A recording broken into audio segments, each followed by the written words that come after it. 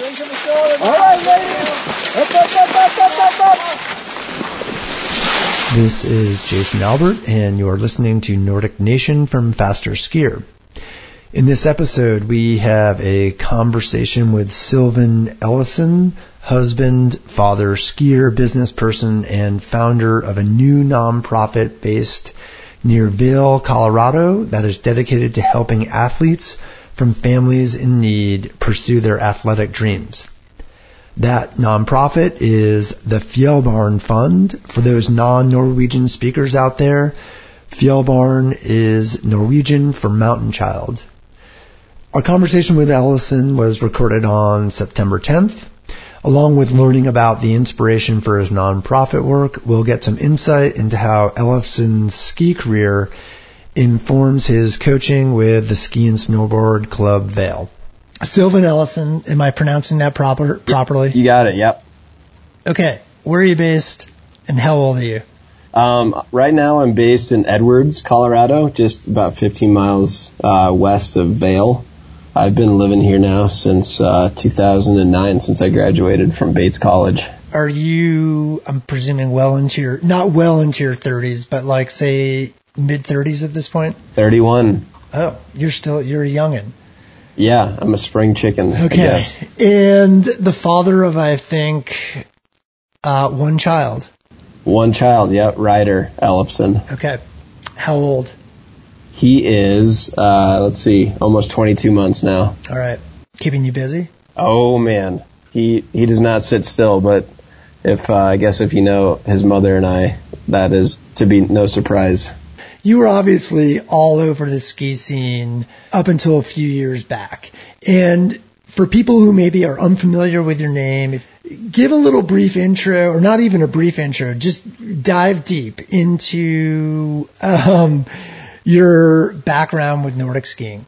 Yeah, so I started Nordic skiing kind of late, actually, in high school when I was a sophomore, and a buddy of mine told me it was a great way to cross-train for soccer. So I was like, yeah, I'll definitely do that. So I actually did Ski Meister my first year, and I actually won Ski Meister, but having a lot better Nordic results than I did Alpine. So I switched over to Nordic full-time my junior year of high school, and from there it kind of just took off. I had some good results my junior year and then made junior nationals my first year, so that was pretty exciting for me. And then, having such good results kind of pave a way to more commitment. So I had a great senior year of high school. I actually applied to Bates College before I even had some of my best results when I was in high school, making Scando Cup and then being All-American at Junior Nationals that year. So I got beat out by Matt Gelso and Simi Hamilton at Truckee. Wow. Junior Olympics. That's still fresh in my mind.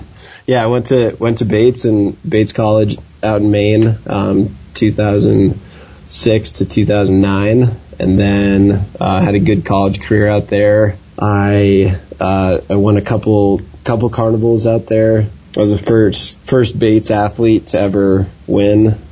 First Bates Nordic skier to win a carnival. So that was pretty exciting. And then it was my college coach Becky, and along with my old coach Dan Weiland and Carl Herchtel at the time, who convinced me to come back to Vail and train full time and kind of go for the professional thing. So I tried it out in 2009, 2010 season. Just started going to super tours and kind of random races here and there, and I had some decent results. And I think I got my first glimpse of a podium my first year racing on the super tour, or must have been the second year. And then kind of from there, it just kind of kept propelling itself. And I started winning a couple super tours, and then I made my first World Cup in 2012, being the super tour leader. And I think by the end of my career, I raced 24 World Cups, I think it was. I was third at national championships in the skate race in 2012, and then ended up winning in 2014 the 30K. So I guess those were kind of the highlights of my career. Won the Boulder Mountain Tour 3 times. I really wanted to win the Berkey, but that was a little bit more than I could get. So maybe someday. I'm barely on social media, a bit of a voyeur on like, say, Instagram. You guys all look pretty fit. Like you could go bust out like a 50K. And yeah, I don't know. If you looked at me now, you might say that I probably already peaked. Well, yeah, I'm lucky. I got a wife who won't not let me get out the door every day. So I'm lucky to have that too. So I'm curious, kind of going back a bit and, starting skiing as a sophomore, or later, or maybe it was your junior year of high school, but certainly it seems like you hear about kids that are lifelong skiers. They've been racing or, having fun on skis / training since they were, say, 10 or even younger. Yeah. What type of benefit did you come to the sport with, having everything be a bit new at that sort of, I don't want to say advanced age, but certainly at an older age than comparative, most kids maybe entering the sport? Yeah, well, that's such an interesting topic for me right now, because I've talked to a lot of parents about this, and I honestly, it's so hard for me because right now, because Nordic skiing in the U.S. has progressed so much, I don't know that someone could start skiing when I did and have as much success as I did. And I still think that if you want to be a very successful Nordic skier, I think you do have to start at an earlier age than what I did, to at least kind of get like the juices going, kind of almost start somewhat more of a base training than what I did. But, that being said, I think the advantage that I had when I was a Nordic skier and starting so late was that I never experienced burnout whatsoever. Like every year of my Nordic skiing career, like was always better. Like the only year I ever had a setback was like in 2013, where I skied fall World Cups, and then the results the rest of the year were meh.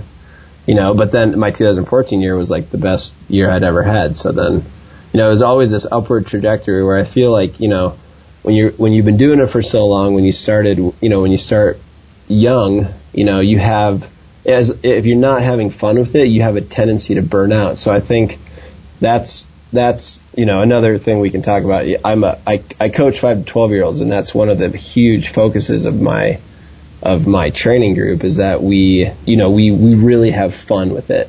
I want to make the connection between having fun and being on skis, rather than, especially at that age, than to, be, making sure that they're going out for, an hour ski in the morning and then recovering properly. Like it's all got to be fun at that point.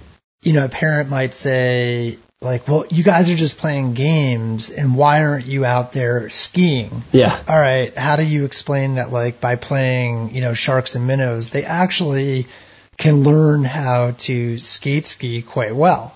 How do you have to navigate that sort of terrain in a place like Vail, where, not that like elite athletes are a dime a dozen, but it's hard probably not to cross paths with very fit folks? Oh yeah, absolutely. And not only fit folks, but like fit parents who, who grew up, probably racing or competing some way, they want to, a lot of parents, look at Nordic skiing, that, it's a great sport to teach athletically, but it's also, or being a Nordic skier also requires great like work ethic. And I think that's almost more important to a lot of these parents than the athletic component of it, is, having a kid who is gritty, and doesn't mind like working really hard for something, So, when parents see us, go and play sharks and minnows, and doing stuff like that, I explained to him exactly kind of what I just said to you, is this, you at this age, you have to make it fun.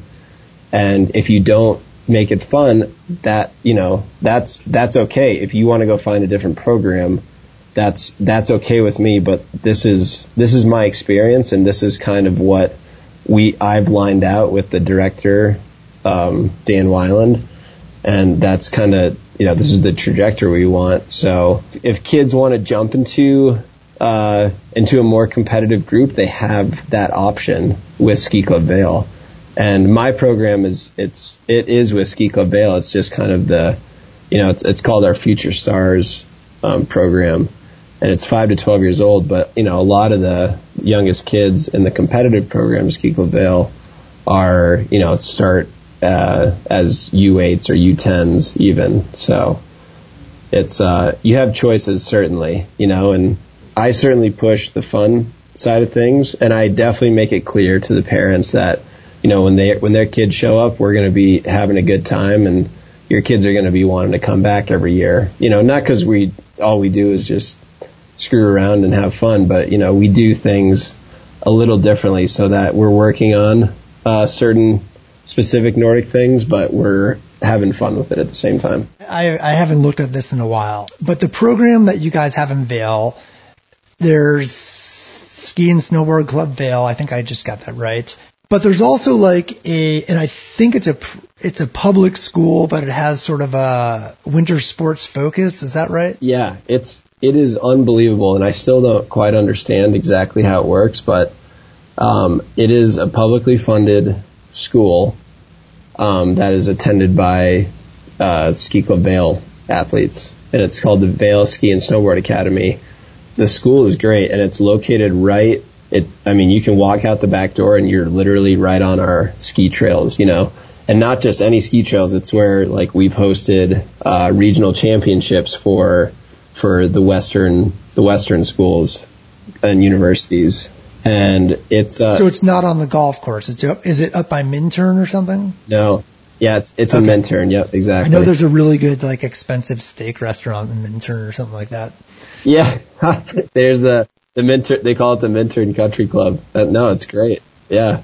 Do your athletes that you're coaching, are they all at that type of school, or is it still a mixed bag when they're younger? It's a mixed bag when they're younger, and we obviously that academy specifically caters to skiers. So there's times of the year, especially the winter, where they'll have most of the morning off to train and recover, and then go to school from I can't remember the exact hours, but from 11 to 5 or 6 instead. So it caters to that. But again, it's unique in the sense that it's a publicly funded school. It's not a private school like Stratton or Burke. It's very much a public school. So here's another question just on this whole sort of because I think you obviously have a unique outlook, having come to the sport late. How do you manage, you're a dad yourself, so how do you think about this as a parent? How do you think about this being in a place like Vail, managing this whole well-roundedness type piece? When I hear your story, I think, that seems to be the model, the healthy model. The kid that maybe comes to the sport late, but it had been exposed to certainly alpine skiing, certainly soccer, I'm assuming some running thrown in there, and then, has the aptitude to excel as a Nordic skier. While at the same time, there's a lot of buzz about the development pipeline. And my presumption is it's easier to tap into the pipeline if you're already in the pipeline rather than via some artery when you're a sophomore or junior in high school. Does that make sense? Oh, yeah, absolutely. What is your view on this whole specialization versus really well-roundedness piece? I don't know. It's such a hard thing for me, to be honest, because I think deep down inside, I know that I think that if there's a kid from the U.S. that wants to be an Olympic champion someday, I think that he or she needs to kind of be exposed to that at an earlier age, and probably at an earlier age than I would prefer, to put rider into that, because I don't know, as a father now, you definitely see things differently, and I can see how, there are certain parents who, really would love to see their kids do that. But the way that Sarah and I are trying to raise Ryder is, the way that I remember being raised, where, you kind of pick and choose, as things go on. And, if Ryder wants to play soccer in the fall and then he wants to be a Nordic skiing during the winter, like we will honor that. Absolutely. But if he really loves skiing, like so much that, we can, it kind of seems like he's maybe wanting to go that route, then yeah, we'll absolutely support that. But there is, I guess I do believe that if an athlete is to make it to the top, I do think that starting at a younger age is important. And I'd say especially now with Nordic skiing becoming as popular and as successful in the U.S. as it has. So one of the things also, and I do, for better and for worse, I cover a lot of the criteria stuff in the sport. Yeah. That said, obviously in doing background research on you, what pops up is Sochi in 2014. And, by many metrics, it's like you were a no-brainer for selection. But there seemed to be like a hard line drawn in terms of the number of athletes taken, which I think was 14 total. Yeah. And you had just won the 30K skate, I believe, at Nationals. Yeah. And here's a quote. I'm going to read this. They did, Faster Skier did an article on just sort of after the Olympics about how things unfolded. And where's the quote here? Okay. You did not make the team. And I guess they must have announced via email on a Tuesday. So you said, this is you speaking or quoted, Tuesday was probably the longest day of my life. Okay? Yeah. So not to bring up old wounds, but you get the email that you probably did not want. But, looking back in hindsight now, how do you perceive that day and that time? Yeah. I don't know. It's so hard to compare to anything else. When you have something define you for as long as Nordic skiing defined me, and work so hard at something, just for it to all of a sudden disappear so quickly, is really hard. And I don't think I ever really led on to as hard as it was, because that's not the kind of person I am. And I kind of, you ask anyone, especially I went and skied World Cups with that entire team 2 weeks after they left Sochi, and I was with Chris Grover again, who had, sent me the email telling me I had made the team. And, so it was extremely hard for me, to kind of go through that because of how it had defined me. And I guess how I had perceived my results to be that year. And I totally get criteria, and I understand why it's in place. I think that was really hard for me because it just frustrated me to see the guys who went to the Olympics and how fairly consistently I had been beating some of them, especially in that longer distance leading up to it. So I think that was really hard for me. It's like, I just remember crossing the finish line in the 30K, and I just knew that I had done like everything I possibly could have to make it that year. And I knew that if I wanted any chance whatsoever too, that I'd need to win the 30K.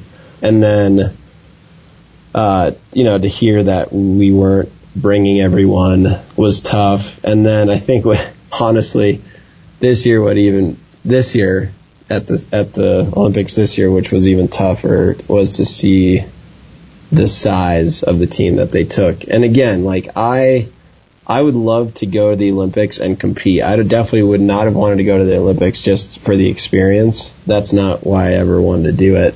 I was disappointed to see at the size of the team they took this year that it was just so much different than what it was. And I can't remember exactly why it was bigger. I'm sure it had to do with the success and the spots we were allotted, but filling everything this year was, certainly a change from the Sochi Olympics. So I was bummed that I kind of fell on that side of it. But was that sort of your first like holy crap disappointment up to that point? Oh yeah. Totally. I didn't really know what a lot, it's, this sounds funny, but like anything that I've ever been good at, I've kind of stuck with. And all of a sudden it's like, you've stuck with being, pretty good at something for such a long time then. And then all of a sudden, you keep achieving like goal after goal. I'd reset my goals every year. And I kept hitting them and kept hitting them. And even if I thought I was like, setting kind of ridiculous goals, I was still hitting them. And that was the trajectory that my coach, that Dana and I were trying to make it to the Olympics. And, it was certainly hard, like getting the news that all of a sudden it's like, boom, done. Like you get the email, you're not going to the Olympics. That's it. And for me, it wasn't like I decided that year was going to be the last year, whether I made the Olympics or not. And that's because I'm living in a place that requires a little bit more income than what I was making as a Nordic skier. So, I knew I was going to be done, but I didn't want it to finish like that. And I think that was ultimately the hardest thing, was that I'd done everything I'd wanted to up till that point, and then that was kind of the last. Do you feel like that experience? I mean, and this will be my last, and I'll move on to other topics after this. I'm curious though, as a parent myself, do you feel like your experience does it better inform you in terms of how you approach like? Oh yeah, everything. Oh, everything. Okay. Oh yeah, absolutely. And this is just who I am. Like I always take that experience, just like I took the experience of like the death of my dad when I was 11. Like I like to turn really terrible experiences into something that motivates me. So that's exactly what I did with that. And I think it made me want to, I moved on from like job to job to job after that because, it wasn't exactly what I wanted. I wasn't doing exactly what I wanted to until now, I guess now where I am. So I want to talk about your new endeavor, but like from a day to day beyond like being a dad and being an amazing husband, as I'm sure you are. What are you up to in Edwards or Vail?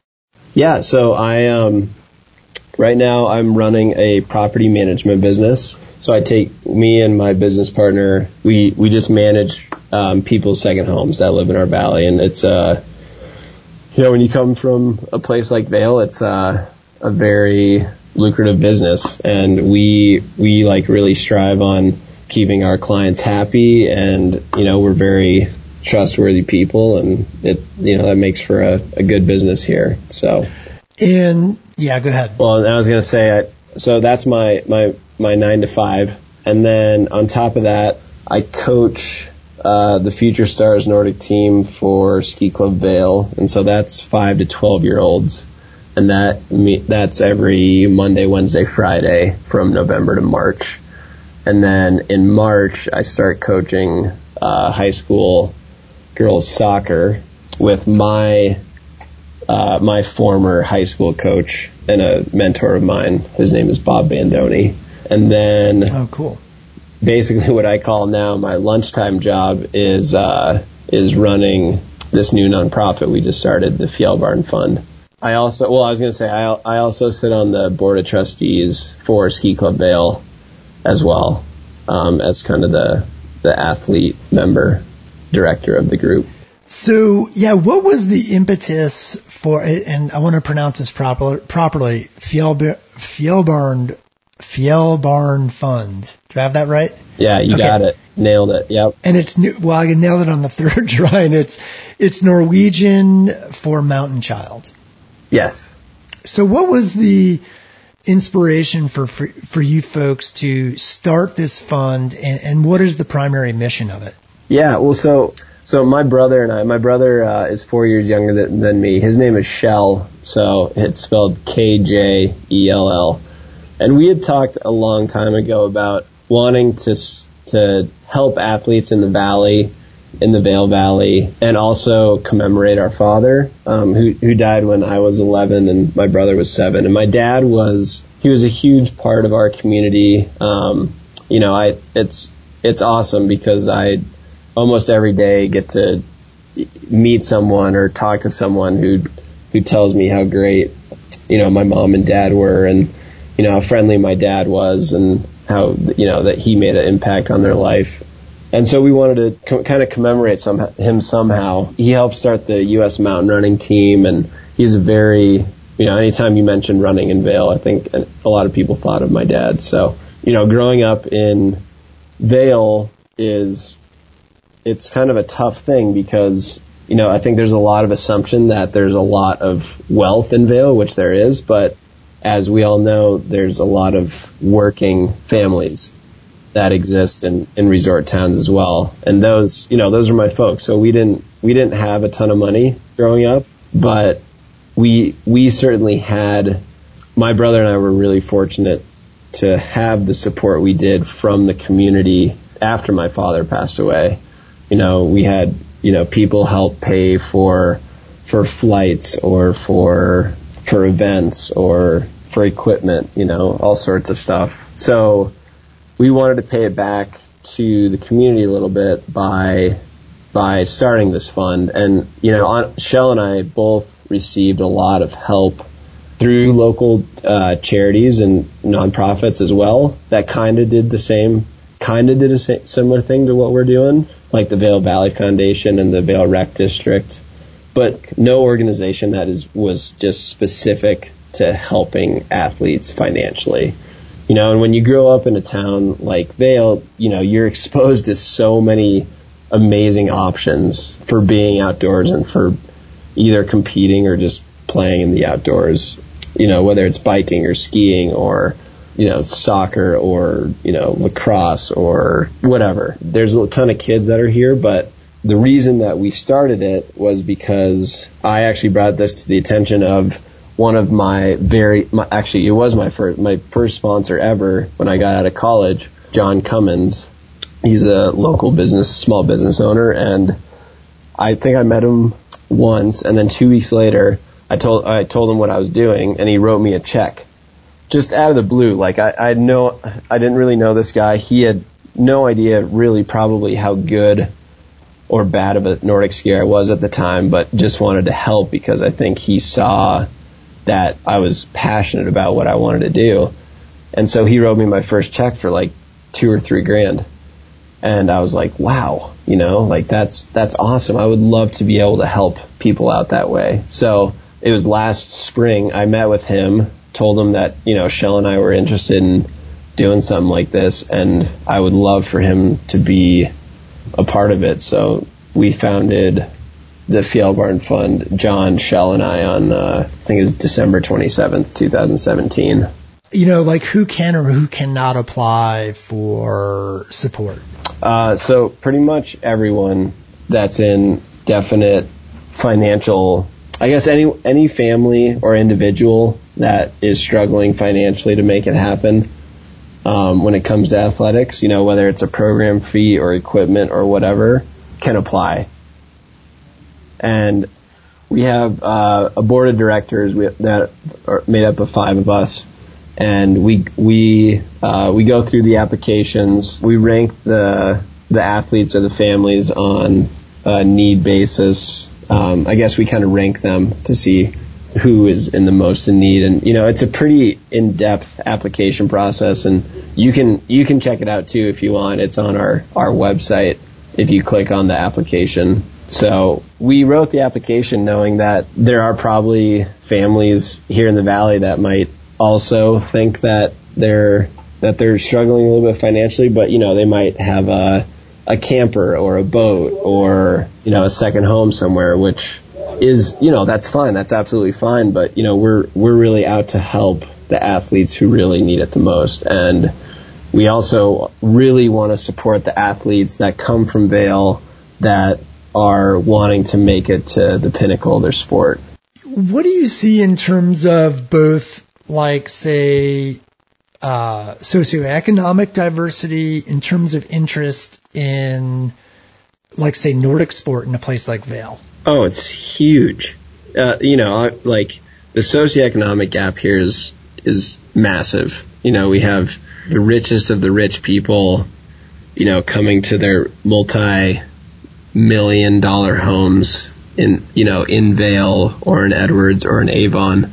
Literally 5-minute drive away are the poorest of the poor people, and what you see in a valley like ours right now is that what it's been doing is driving up a lot of the cost of real estate. So a lot of the working class families are being forced further and further down valley. So the commute to these areas is getting longer and longer. So a lot of families have been moving to Eagle or Gypsum, which is 30 minutes away, and there's a lot of ethnic diversity in our valley too. We have some very transient people, that come and come work for a couple seasons for Vail Resorts and then leave, so there has to be a lot of temporary employee housing. Then there's people that want to stay, and then for those people who want to stay, and maybe start a family and do something like that, that's where it starts to get really tough, and that's where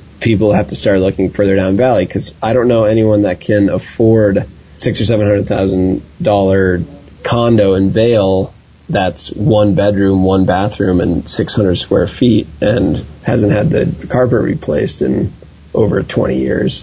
It's certainly an issue that I know that the town is working on right now, but along with that, it's a higher cost of living, so, people and families that live up here spend more money doing other things, and, with the cost of living the cost increases with everything, program fees and equipment and travel, all sorts of stuff becomes more expensive. So that's all the stuff that we're trying to help offset a little bit, because we know that there's families struggling. A big part of this was me asking a lot of the parents of the Future Stars group that I coach, your kid is doing awesome. I'd love to see them, if they're interested, to jump up to a more competitive program. The price difference between my program and a more competitive program isn't in the budget for a family of 4 that's working class here. Especially if they have 2 or 3 kids, it's I can't go from whatever, $500 to $5,000, in a single season. So, if I can't do that, then my kid's just going to do high school skiing, which is free. What's the reception been like? I know you guys had a goal maybe of raising upwards of $50,000 in your first funding campaign. I don't know if I'm totally accurate on that. Yep. Yeah. So how is that all going? So right now, what we did is we didn't have a fundraising event. We basically had an event that we really wanted to just let people know what we were doing. And John and Shell and I were really passionate about not having a fundraiser first, because we wanted people to know what we were doing before people started giving us money. And that's I know I could have probably gone out and been hey guys, I'm started this nonprofit. Here's what I want to do. Throw me a bunch of thousands of bucks and we'll give it to some kids. But I really wanted to go about this the right way by letting people know what we're doing, how we're doing it, and what we're hoping to accomplish, so that 5 to 10 years from now, we're on this slow trajectory of becoming a more sustainable nonprofit for what our purpose is. And I think that's just going to take time, and we're fine with that, because we right now, none of us are being paid. Every single dollar that goes into this fund is either going straight to the kids that we allocate it to, or it's going to buying bouquets of flowers for our wives for letting us be away for such long periods of time working on this stuff. So it's I know it's going to take some time, but we're okay with that. we want it to be a slow start. We're hoping to raise lots of money in years to come. I think it's more important to set a higher goal than to set a lower goal. So, $50,000 is certainly on the high end. And we have definitely had a lot of people interested in helping us. But what we wanted to do with this first event was we wanted to bring people there. We had open bar, we had food, we had entertainment, and then we just talked about what we were doing and how we were going to do it so people could feel good about what they were giving to. Yeah, just like how might you guys define success in the future? Yeah. As a fund? Yeah, as a foundation, because I wrote down some questions that I'm like, in hindsight, they're probably a little bit premature, but things like, do you guys foresee this as a template for other mountain communities that are also experiencing, I think of like Crested Butte, Aspen, Bend to a certain extent, that are all experiencing these economic pressures that people face because it's a great place to live. Yeah, so like how might you guys measure success? I don't think we'll ever measure success monetarily. I think we'll measure success by the amount of athletes that we are able to help, because I think in the end, if we can have a kid come back to us in 20 years and be like, hey, the reason that I was able to do all this was because of you guys. I think that is going to be what will make us most happy as a fund. Well, anything else you want to add? I think one of the biggest components of what we're doing is all the athletes that receive funding are required to give back to the community somehow. And I actually learned that from one of my biggest sponsors in the arena when I was ski racing. And it was such a cool component. I loved it so much that I really wanted to incorporate it into what we did. So the athletes every year will have a way that they can give back to the community, whether it's through community service or us as a fund will also put on an event every year with a local charity or other nonprofit that's helping the community in some way, where our athletes that we've supported can either go to that event or they can, if they obviously can't make it because of a sporting event or something else they have going on, they can just kind of report it to us. But I feel like, when you're receiving money from your community, you've got to give back to your community. And I think that helps grow the community. Yeah, I think that's always it's a good template for kids, sort of give back a bit. Thanks again, and best of luck with your fundraising. Yeah, thanks so much, man. All right, have a great day. You too. See you, Jason. Thanks for listening, and you can learn more about the Fjellbarn Fund at fjellbarnfund.org. That's FJELLBARN fund.org. Thanks.